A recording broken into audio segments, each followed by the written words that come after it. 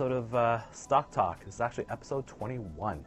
My name is Aman. I'm an investment coach here at Sage Investors, and today I want to talk about, I had a little bit of time to reflect in the last few days on some of the events that went on last week in the markets, and I came to a conclusion. I think last week was very much a game changer moment in terms of sort of in terms of where the market could be heading, and it really culminated with the speech last week that the Federal Reserve Chairman Janet Yellen made at the New York Club. And just kind of to get to that point, just go back a few steps to see how we got to that point, and I can explain more about it. I think it was a game changer moment. So let's go back to December, and when the Federal Reserve, for the first time in eons, went out there and decided to increase interest rates. And a lot of people thought that was like we're pounding the table for it, me included, because I think there was such a disconnect right now between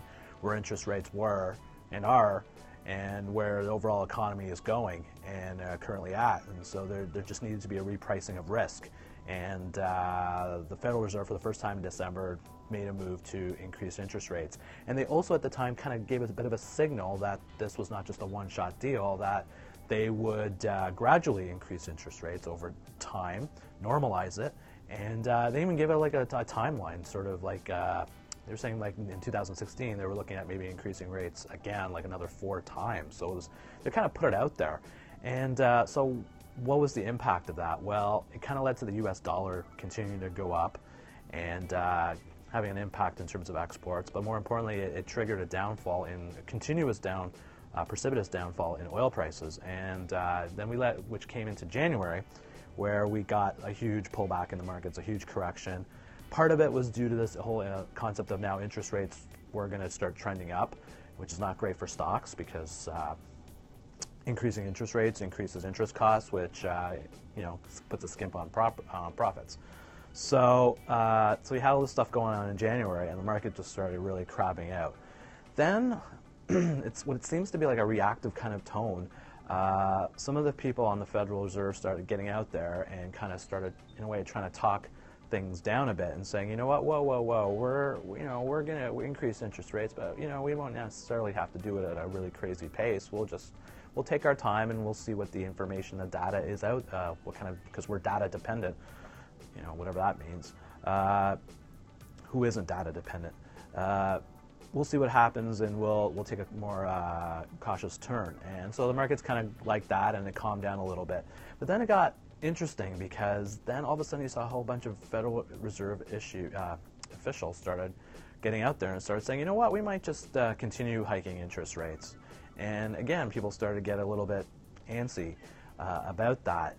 And then so that brings us all back down to last week, where the chairman of the Federal Reserve made a speech at the New York Club, and she pretty much kiboshed all the talk of interest rates going up anytime in the near future. It was a very cautious speech, and it really nothing that she said really signaled that rates are going to be going up. And in fact, they're probably going to stay where they are, and if anything, they might go down if conditions warrant.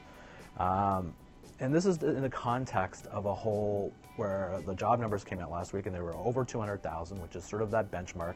If the U.S. economy is generating 200,000 jobs plus per month, it's a healthy sign of the economy. You have other indicators out there that the economy is going much better than it was many years ago in terms of exports. If you just do a scan of the LA ports, it's actually doing booming business. It's like record volumes of products and goods are going through that, one of the largest ports in the U.S.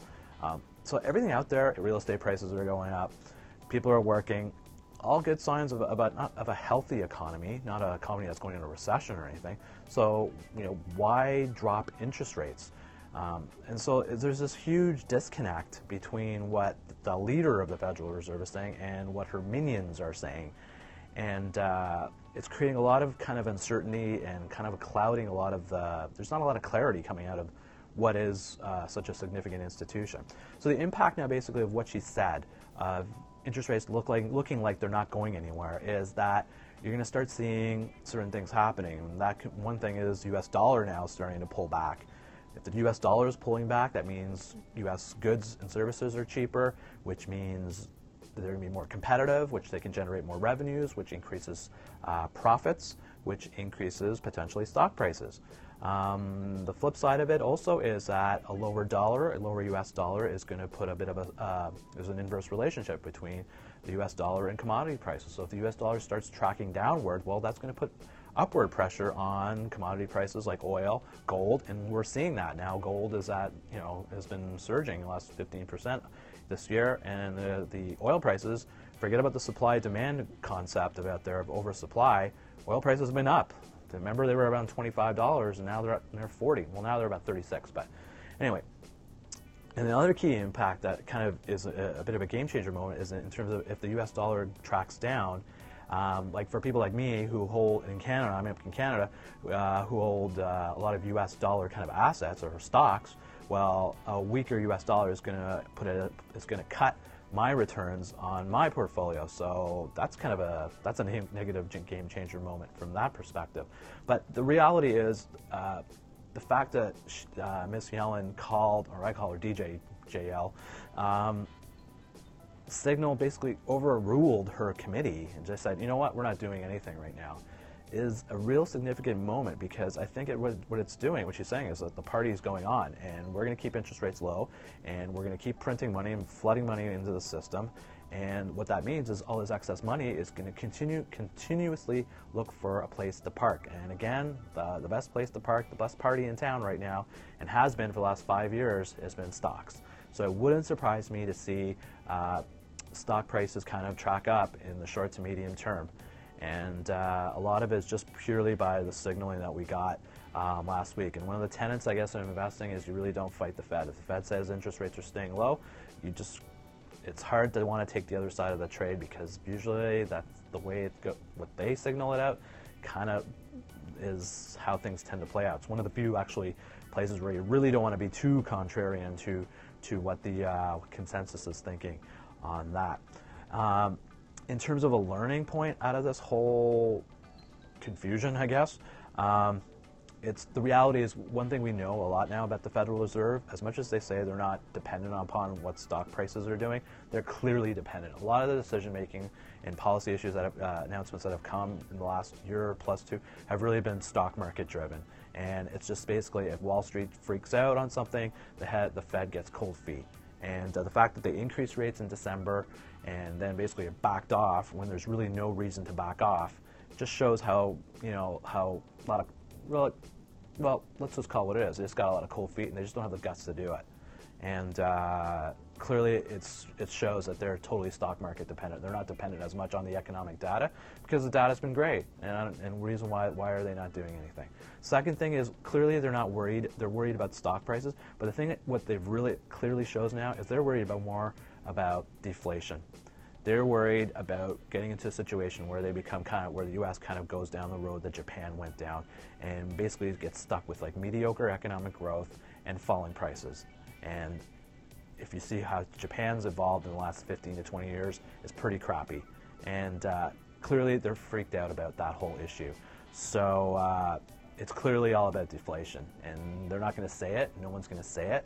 But the fact that it's out there, and the fact that they actually talked about, even just blurted the words out, negative interest rates, even tells you that to be how their mindset is. And it is kind of concerning. So right now, the events that have gone on, I see basically a short-term kind of pop. It wouldn't surprise me to see a short-term pop in stock prices. But then, as I said, if you've been following any of my episodes of Stock Talk, I've been constantly talking about stock prices being overvalued. And over the long term, there's a correction out there that's going to be pretty weird and pretty ugly. And we thought the one that was January was the precursor, but it doesn't look like it. But it's just the ingredients are out there for a severe pullback in stock prices in the long term. So I just wanted to show you that, because I thought the events that last week, after thinking about it, I thought, you know what, this is not a good thing. It's not a good thing in the long term, but there's some clear signals that are coming out there in the short term, short to medium term. So from an investor, you just kind of play play that off and make your decisions accordingly. So I thought I just want to share with you sort of like my mind map on that whole thing. That's all I got for you. That's another edition of Stock Talk. If you have any questions, feel free to shout out either through through Twitter. I'm usually on Twitter all the time. At Sage Investors is my handle, so direct message me, or give a shout out through my through email, through my website, www.sageinvestors.ca. So that's all I got for you today. We'll catch you again. My name is Aman from Sage Investors, and we'll catch you again.